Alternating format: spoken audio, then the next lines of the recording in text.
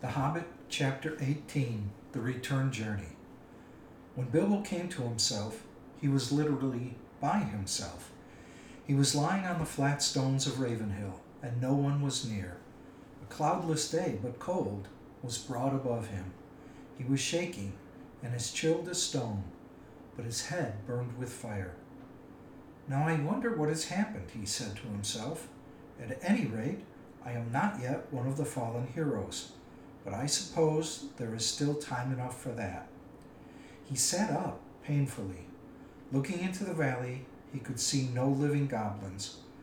After a while, as his head cleared a little, he thought he could see elves moving in the rocks below. He rubbed his eyes. Surely there was a camp still in the plain some distance off, and there was a coming and going about the gate. Dwarves seemed to be busy removing the wall, but all was deadly still. There was no call and no echo of a song. Sorrow seemed to be in the air. Victory, after all, I suppose, he said, feeling his aching head. Well, it seems a very gloomy business. Suddenly he was aware of a man climbing up and coming towards him. "Hello there," he called with a shaky voice. "Hello there. What news?" "What voice is it that speaks among the stones?" said the man, halting and peering about him, not far from where Bilbo sat. Then Bilbo remembered his ring. "Well, I'm blessed," said he. "This invisibility has its drawbacks, after all.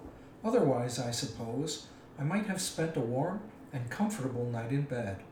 It's me, Bilbo Baggins, companion of Thorin," he cried, hurriedly taking off the ring. "It is well that I have found you," said the man, striding forward. "You are needed, and we have looked for you long. You would have been numbered among the dead, who are many, if Gandalf the Wizard had not said that your voice was last heard in this place. I have been sent to look here for the last time. Are you much hurt?" "A nasty knock on the head, I think," said Bilbo. "But I have a helm and a hard skull. All the same, I feel sick, and my legs are like straws." "I will carry you down to the camp in the valley," said the man, and picked him lightly up. The man was swift and sure-footed.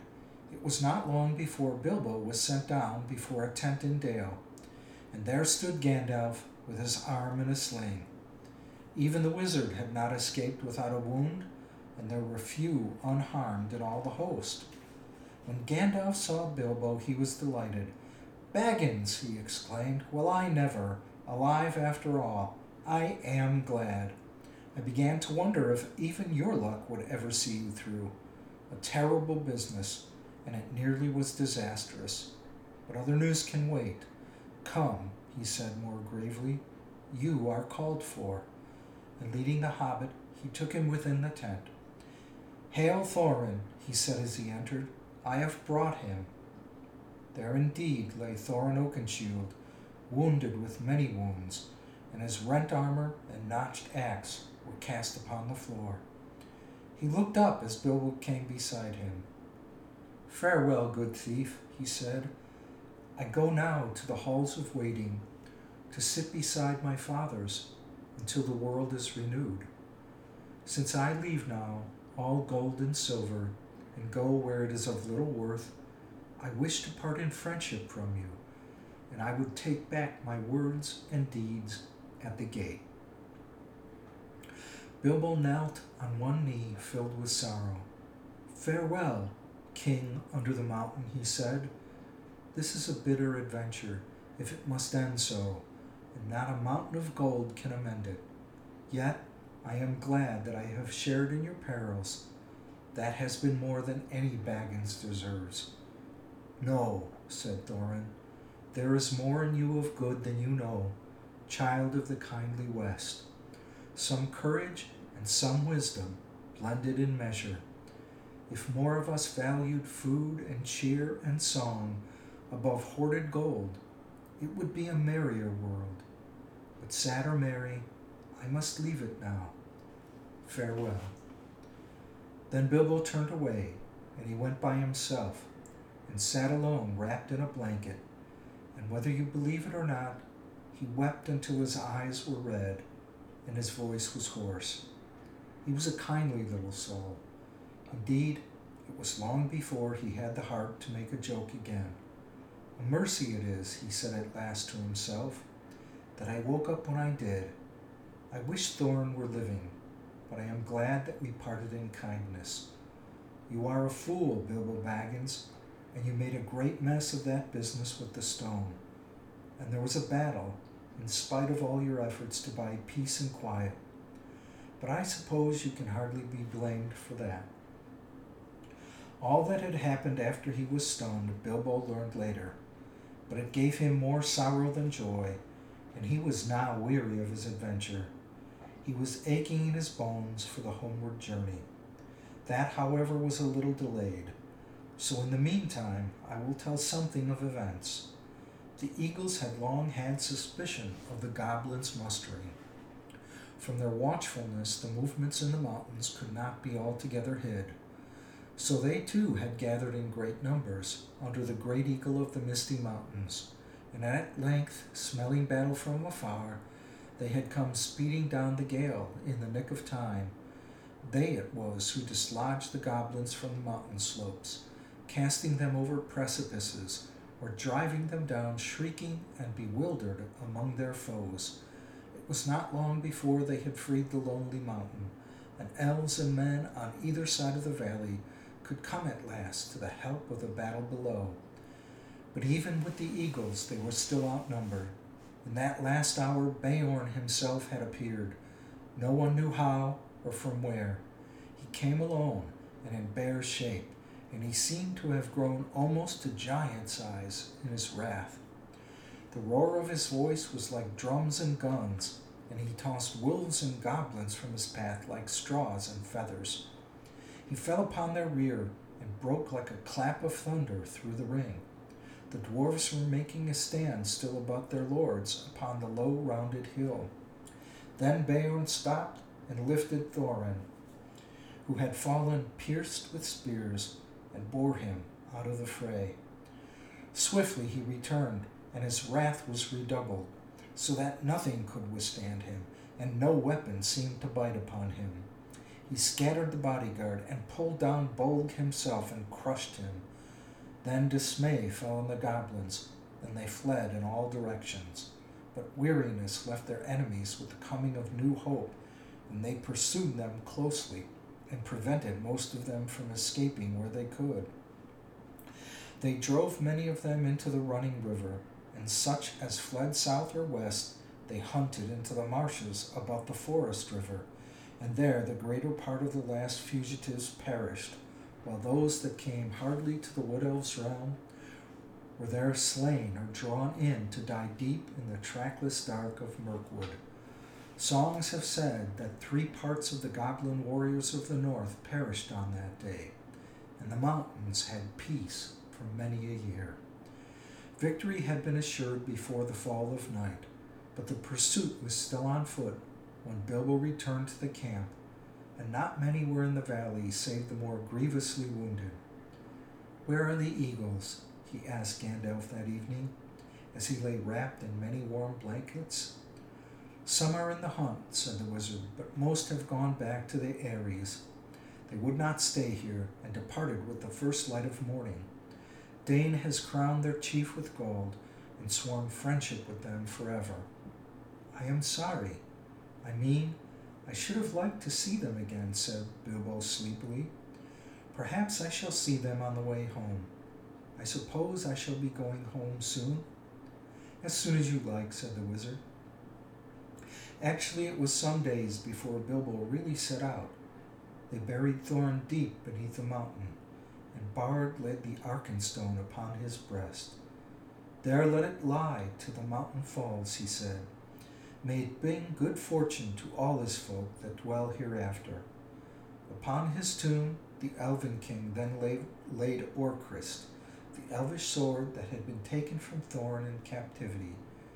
It is said in songs that it gleamed ever in the dark if foes approached, and the fortress of the dwarves could not be taken by surprise. There now Dane, son of Nain, took up his abode, and he became king under the mountain. And in time many other dwarves gathered to his throne in the ancient halls. Of the 12 companions of Thorin, 10 remained. Fili and Kili had fallen, defending him with shield and body, for he was their mother's elder brother. The others remained with Dain, for Dain dealt his treasure well.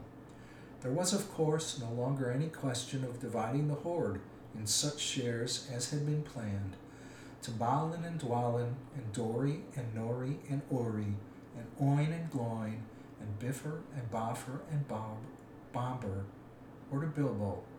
Yet a 14th share of all the silver and gold, wrought and unwrought, was given up to Bard, for Dain said, "We will honor the agreement of the dead," and he has now the Arkenstone in his keeping.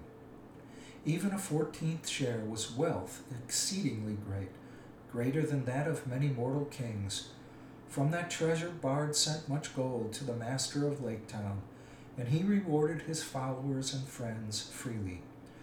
To the Elven King he gave the emeralds of Girion, such jewels as he most loved, which Dain had restored to him. To Bilbo he said, "This treasure is as much yours as it is mine, though old agreements cannot stand, since so many have a claim in its winning and defense. Yet even though you were willing to lay aside all your claim, I should wish that the words of Thorin, of which he repented, should not prove true, that we should give you a little. I would reward you most richly of all." "Very kind of you," said Bilbo, "but really, it is a relief to me. How on earth should I have got all that treasure home without war and murder all along the way? I don't know. And I don't know what I should have done with it when I got home. I am sure it is better in your hands." In the end, he would only take 2 small chests, one filled with silver and the other with gold, such as one strong pony could carry. "That will be quite as much as I can manage," said he. At last the time came for him to say goodbye to his friends. "Farewell, Balin," he said, "and farewell, Dwalin, and farewell, Dori, Nori, Ori, Oin, Gloin, Bifur, Bofur, and Bombur.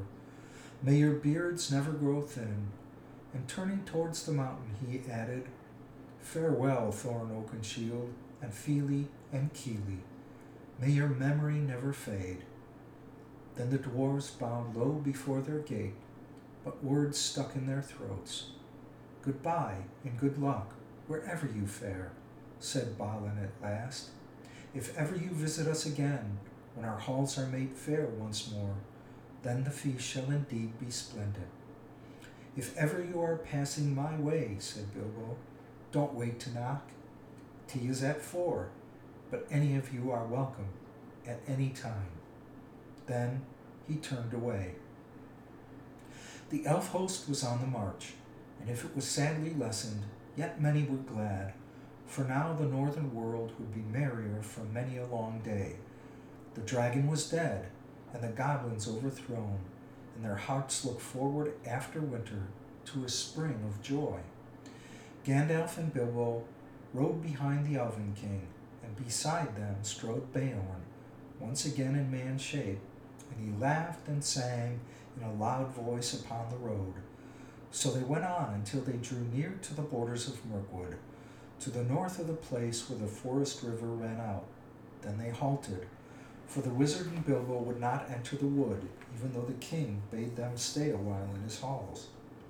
They intended to go along the edge of the forest and round its northern end in the waste that lay between it and the beginning of the Grey Mountains.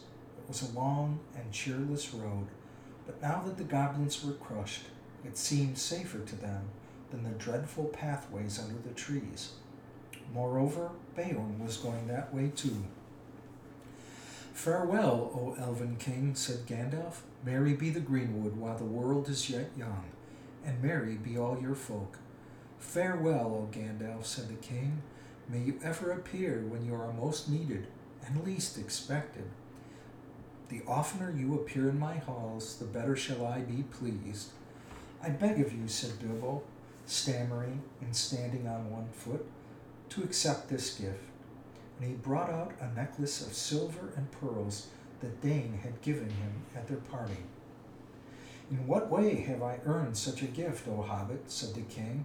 "Well, I thought, don't you know," said Bilbo, rather confused, "that, some little return should be made for your, hospitality. I mean, even a burglar has his feelings. I have drunk much of your wine and eaten much of your bread." "I will take your gift, O Bilbo the Magnificent," said the king gravely, "and I name you elf friend and blessed. May your shadow never grow less, or stealing would be too easy. Farewell." Then the elves turned towards the forest, and Bilbo started on his long road home. He had many hardships and adventures before he got back. The Wild was still the Wild, and there were many other things in it those days besides goblins, but he was well guided and well guarded. The wizard was with him, and Beorn, for much of the way, and he was never in great danger again. Anyway, by midwinter, Gandalf and Bilbo had come all the way back, along both edges of the forest, to the doors of Beorn's house, and there for a while they both stayed. Yuletide was warm and merry there, and men came from far and wide to feast at Beorn's bidding.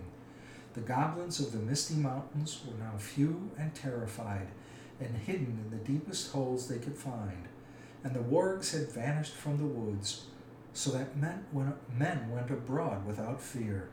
Beorn indeed became a great chief afterwards in those regions, and ruled a wild land between the mountains and the wood, and it is said that for many generations the men of his line had the power of taking bear shape, and some were grim men and bad, but most were in heart like Beorn, if less in size and strength.